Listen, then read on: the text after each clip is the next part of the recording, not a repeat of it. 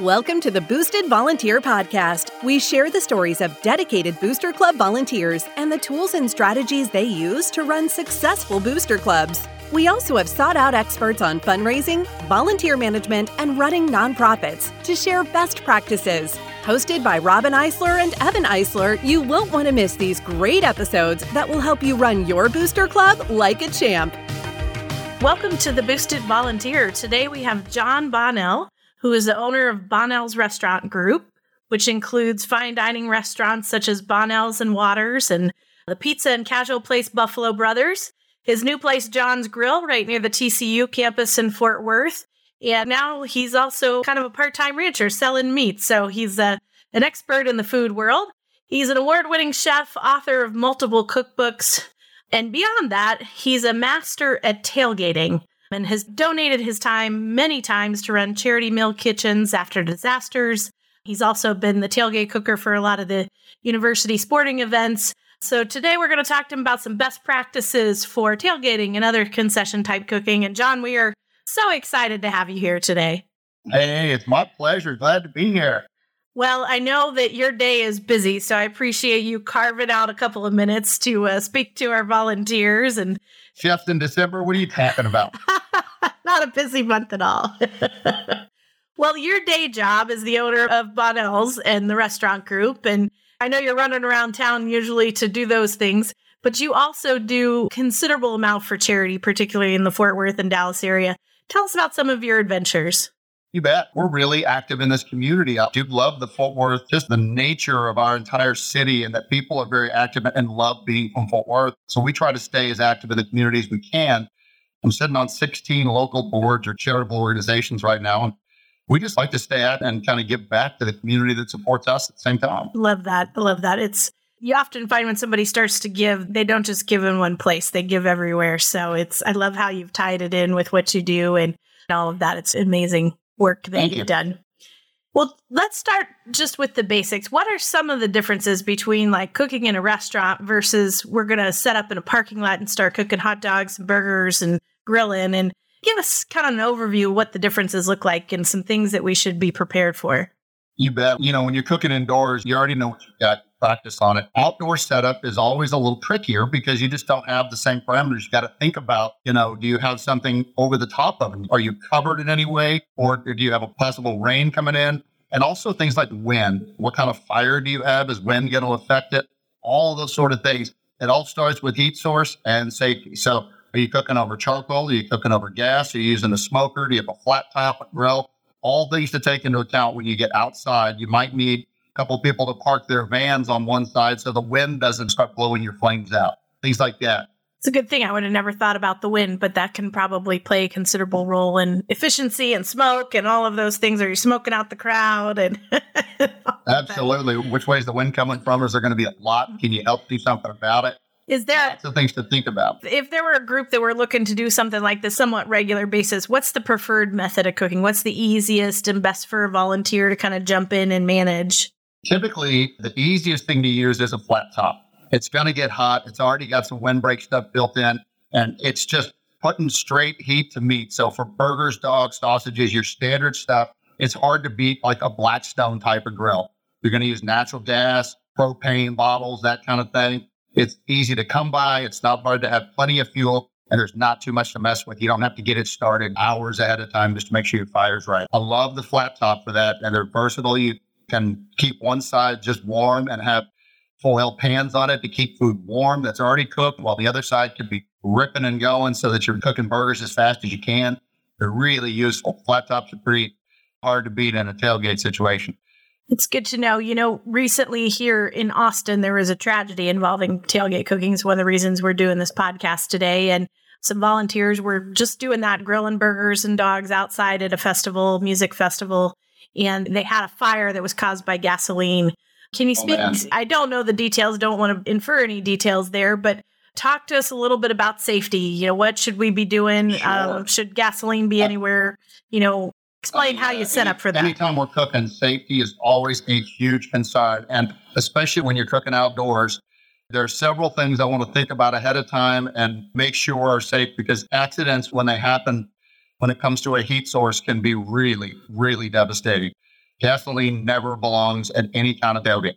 If you are cooking, never use gasoline or have a gas can of any sort anywhere nearby.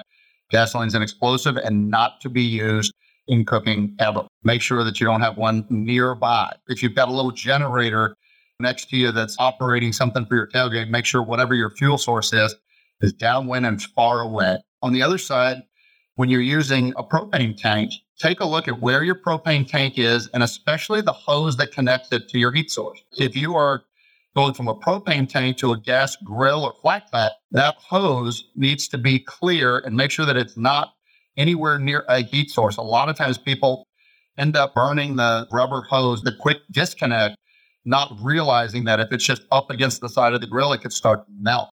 Those are things that we always watch for. And then on the other side, grease can be a big problem. So once you've got your heat source figured out and you know that you have nothing flammable or nothing that's going to melt and be a problem with your gas source, then you've got to think about, what about grease buildup? If you're cooking burgers, most burgers are 80-20. That means 20% fat. So you have a lot of grease. Do you have a bucket to catch the grease? Do you have a way of moving it somewhere? Once grease catches on fire, it's very hard to put out. Think about what's above you, too, when you're cooking. Are there trees right above you? If you did have a bit of a grease fire, would it spark something like that? Are you under a tent that could catch fire if you had some grease ignite for a little bit? Grease management and your fuel source are things that we always try to think of ahead of time. If you've got a good plan going in, you're already halfway there.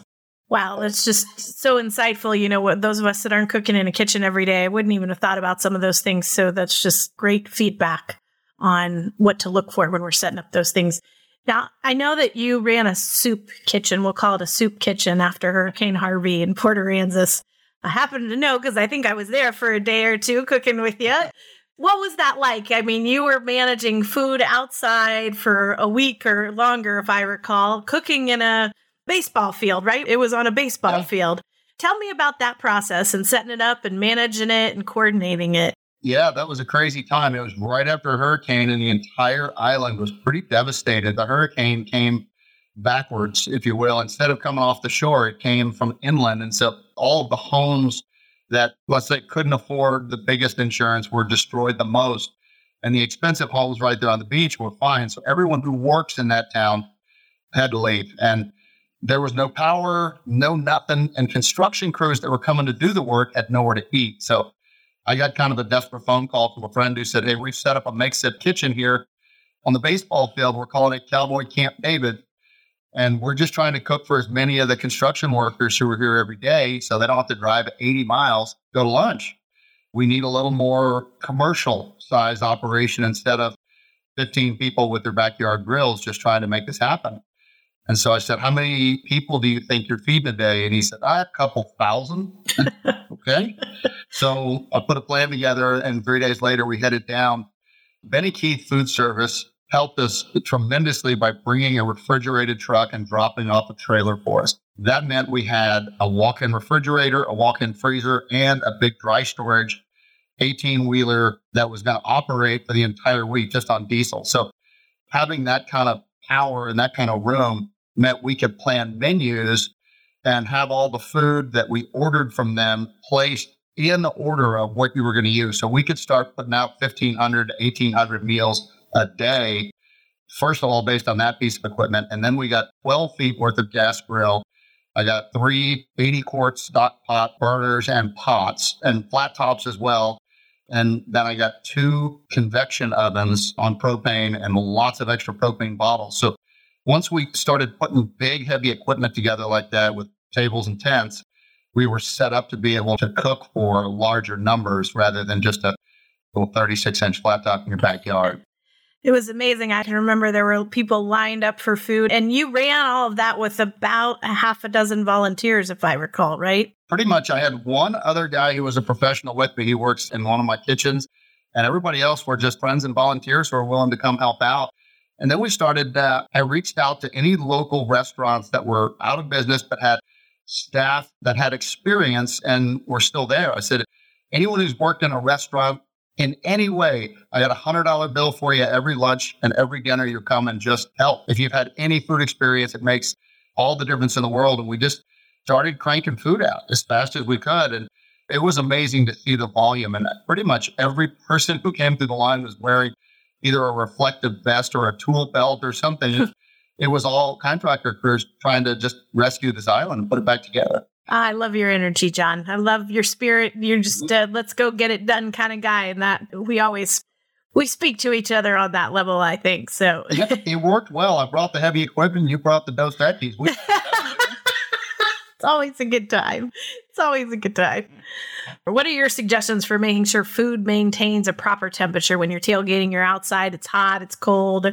What are some quick and easy things that volunteers can do to make sure we're not in those dangerous zones where bacteria can start? Sure. The other side of food safety, besides fire and all that kind of stuff, is your food safe. And we try to stay in the right zones where bacteria and contamination and stuff like that doesn't happen to food. Outside, it's a little trickier. So we'd like food to stay above 135 or 140 and stay in that zone, whether it's burgers, hot dogs, anything. Once you get down to let's say your burgers were sitting there at 100 degrees, stuff can start growing on them, and that's a real foodborne illness type of problem. So I think foil is king when it comes to outdoor cooking and proper temperature maintenance. You got to have foil pans, foil on top of them. That stuff holds heat really well. So get your stuff, especially like I was saying before with flat tops. You've got a flat top and you got a few foil pans off to the side on low. Get your cooked product in there, whether you're doing barbecue, sausage, anything. Once it's cooked, get it into a foil thing, get a cover on it, let it sit there and hold, and you're going to be okay. If you leave it exposed to the open air, you get flies, you get temperature issues. Foil is your friend. And how long can you maintain something at that temperature? Like, what's the best practice on that? Like a couple hours, 3-4 hours? If you're keeping it... Typically 4 is about where we stop. So you say, let's get something up to temp. Now, the quality of the product, a hot dog that's been sitting there for 4 hours versus brisket that's been sitting for 4 hours, the quality of product aside, once you got food up to temp, after about 4 hours, you start thinking, what are we doing here? That's when it's time to be rotating product and think of how fast can I produce it and then put it in a holding area versus keeping it forever. Now, come on, at the concession stand when we're running tournaments, those hot dogs sit in the crock pot all day, John. all day. But if they're at the right temp, that's a much different product. Yeah, got it. We're keeping them steady at the same temp. My goodness. Well, you're in the business of food. So what are your suggestions for how booster clubs can maximize their profits on events? So a lot of the food at any of these events is a fundraiser. They're going to sell stuff and earn money for their program. What are some suggestions for how to buy things more efficiently and how to use things a little more efficiently? That when you're trying to raise money, keep it simple. Start with product that's inexpensive, that you know how to deal with, that you are comfortable with. Don't try anything for a booster club event and say, well, this is the first time I've ever made it. Keep it simple. Go with ground beef, go with chicken, go with pork shoulder, go with stuff that you're already good at and that you can get for a very good price at your discount shop, your Walmarts, your Sam's, your Costco's, your restaurant depots, places that are going to be able to give you big discounts. If you're doing barbecue, think about portion control. How much am I buying? How much do I end up with after I've cooked it? So how much money do I have on the table to begin with? And then what size portion for how much money? You always start with how much money do I have going in? And then how much money do I need to make on the other side? So it's usually pretty simple when you're dealing with inexpensive cuts of meat. Again, if you can braise pork shoulder and make a great carnitas, tacos go a long way. Tortillas are very inexpensive. The toppings aren't much. Just an ounce or two of meat per taco is a great idea to do. And it holds hot. Once you've got great carnitas, they're going to hold and be perfect, really flavorful.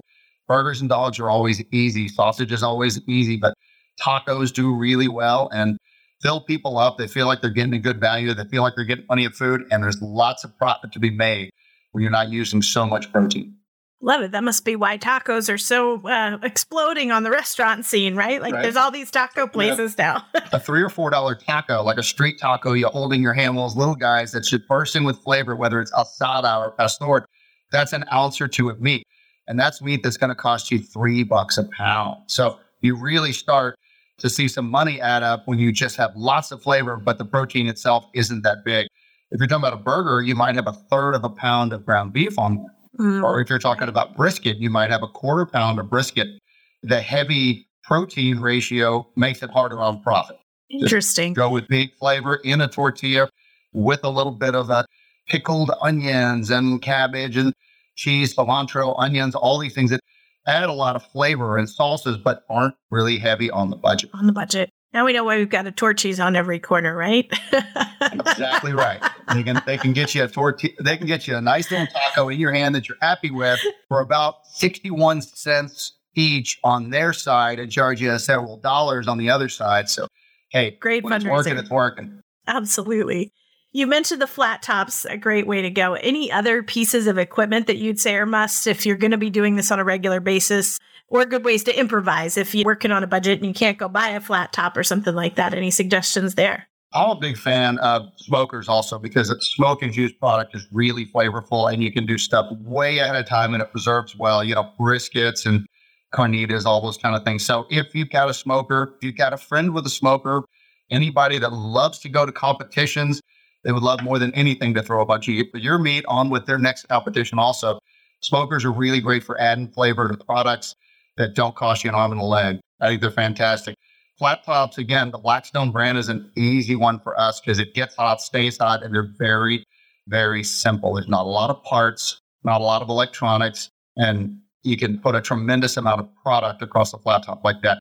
We use them for everything from a food and wine festival where we're doing seared scallops for $500 on a 48-inch Blackstone, or you can do burgers on them. I mean, just a nice, hot, searing surface is pretty simple to use. Sounds like a great piece of equipment. Do you have any suggestions for how to handle payment for food at events? I know you do a lot of events on the fly. You're out and about. We do. Seeing a lot of things tend towards electronic payment now, so. You bet. And it's so much easier to just deal with credit card and not even try to take cash.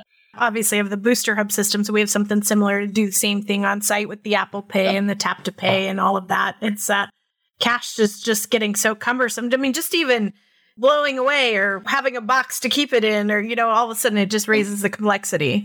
And just the security of it. I mean, you're dealing with volunteers and you don't want to have a guard sit there and watch someone counting money. So being able to use Apple Pay and all of those touch devices is much easier at these type of events. I don't want to ever get rid of cash, but for this kind of thing, most people are willing to just double tap their phone, set it next to your machine, and there you go. I donated $10 to the school and got me a couple tacos. Yep, that's right.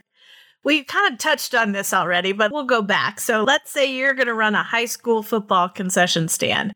What's the menu? What are you going to have in there? All right, if we're trying to make the most money, I'm probably doing either tacos or barbecue because it's easy, it's fast, and you can have so much done ahead of time. You're just assembling the order.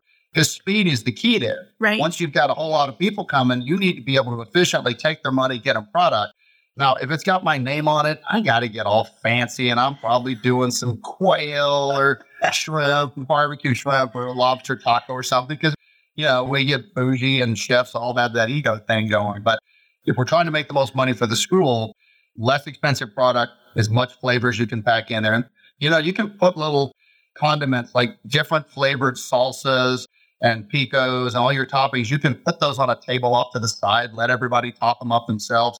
That's the inexpensive part. So you're not worried that somebody's over hitting the salsa on you. Not that big a deal. A tomato-based salsa is just not pricey. So right. What's the dessert? Give me a dessert. What's the dessert for the concession stand? You know what? It'd be really fun. If you've got a charcoal grill going, it'd be fun to do s'mores and let each kid come over and just light one and walk away with it. Give them a little boat with a fancy chocolate that you've already done and some graham cracker crumbs that they can roll it around in, let everybody walk around. Because as soon as somebody sees one, they got to have it. Oh, wait a minute. What's he got over there? He's got a marshmallow in part. All right, Dad, I need some money. I'm going to do that. So anything interactive for desserts totally sells. And you don't need to have a massive grill going. It could be as easy as taking a little handheld blowtorch with you and saying, hey, you want a s'more here? Boom, boom. Yeah. Just light each one as they go and let a kid walk off with a marshmallow. I love it. Very inventive. See, I would have thought like brownies. It's always good to have the chefs Nothing wrong with brownies. Hey, they're good. So you completed multiple Ironman, if I recall, including Hawaii. And it's so much fun that you bring that up. You know how you can tell an Ironman? How? You don't have to. We're going to figure out a way to tell you. Well, my question is, did this come out of the Boosted Volunteer? We always try to tie things back to like what happened when you were in school and the activities that you did. So did that come out of like a high school sports thing, or is that something developed later in life? And if it developed later, what was your high school activity? In high school, I was very involved in sports. Back then, we were 3-season sport kid. That was the deal. In the fall, you picked one. The winter, you picked one. In the spring. So I was a football kid and then a basketball kid. And then I played baseball for a while. And later it became tennis. And, when you're a kid, you're just active. You have activities. You walked into class. Then as I got farther through in life, I wasn't exactly athletic enough to be playing in college, but still active. And then when I became a chef, man, I was not nearly as active. And suddenly I was getting bigger. And in my 30s, there was an exact moment that I've got a 2-year-old little girl, and I was going to have to buy all new clothes. And I started looking at other chefs in the industry and realized we are the least healthy people ever. All the chefs that I looked up to were dying in their late 50s, fourth wife, third rehab, all kinds of health problems. And they were incredibly unhealthy looking. I mean, just, morbidly obese and every vice possible, from alcoholism, drug addiction, just problems. And I thought, I don't think I want to go down this road. And the industry tends to suck people into the worst habits. I decided to kind of pick up some exercise and caught the running bug and lost 20% of myself in about 6 to 8 months. Kept the running bug and started with a 5K. And next thing you know, ended up at a half marathon. And then somebody suggested triathlon. Triathlon is way fun because you can suck at 3 sports at once instead of just 10 that you're doing. But the short ones, the sprint triathlons, and then you look around and say, wait a minute, that guy has an Ironman tattoo. He doesn't look like he's in shape. Did you really do an Ironman? It just sticks in the back of your brain. I wonder if I could do that. So I just caught the bug and couldn't help it. I had to start trying to do stuff that sounded impossible. I love it. Well, it was fun following your journeys and watching all those events happen on social media. It's great to be a fan of yours. You've always got so many exciting things going. Activity is the key to life. You can't just sit still forever. Doing something really makes a difference. I remember running with you a few times. You caught those running bugs for a while too. Yeah, right? When you're not building a software company, you do a lot of running. But then I'm at the other side now. You sit for a long time when you're on the computer all day, every day. Outside of school, you got to figure out ways to make yourself move. When you're in school, it's easy. You're just moving all the time, no matter where you're walking to class. That's halfway enough activity. Yep, absolutely. I look at my kids' steps per day. It's like 20,000 or 30,000. And I look at mine and 500 and I'm thinking, I got to move more. 11. Yeah, 11. Yeah. I've had a couple of days. Yeah. How many steps do I have? No, seriously, put a comma in there or something. Love it. I love it. Well, anything we didn't talk about, John, that you'd like to suggest or mention for our volunteers out there? Hey, I'm just glad everybody's out there cooking. And don't forget, always take your nitrile gloves with you. Whenever you're handling food, don't just grab everything with your hands. The other piece of equipment you want to take with you, the coolest thing and the most important thing, is take a digital thermometer. There are all kinds of foldable digital thermometers. ThermoWorks makes really good ones. Lava Tools makes good ones. But knowing that burger is the right temperature instead of undercooking stuff, knowing that if you're doing chicken sandwiches, you got them up at temp, not getting somebody sick, or that your product sitting over there on the side is not sitting at 100 degrees, just growing bacteria. Digital thermometer. Make sure you got gloves so that whenever you're touching food, especially outside, you don't have hand wash, situations like you do in a regular kitchen. So be safe. Know your heat source, your potential, where your fuel is, where your grease management, gloves, temperature, thermometers, and raise some money for a great cause out there. Let's go. Love it. Well, thanks for joining us today. We look forward to following your adventures all over Fort Worth, and definitely a shout out if you have a chance to visit one of the Bonnell restaurants in the Fort Worth area. Yeah, thank you, Rob. All right, John, take care. Have a great day. You too. The Boosted Volunteer is brought to you by Booster Hub. To find out more about Booster Hub and how our app can help you improve communications, increase engagement, raise more money, and manage your booster club responsibly, visit www.boosterhub.com. And then make sure to search for Booster Club Podcast in Apple Podcasts, Spotify, and Google Podcasts, or anywhere else podcasts are found. Make sure to click subscribe so you don't miss any future episodes. On behalf of the team here at Booster Hub, thanks for listening.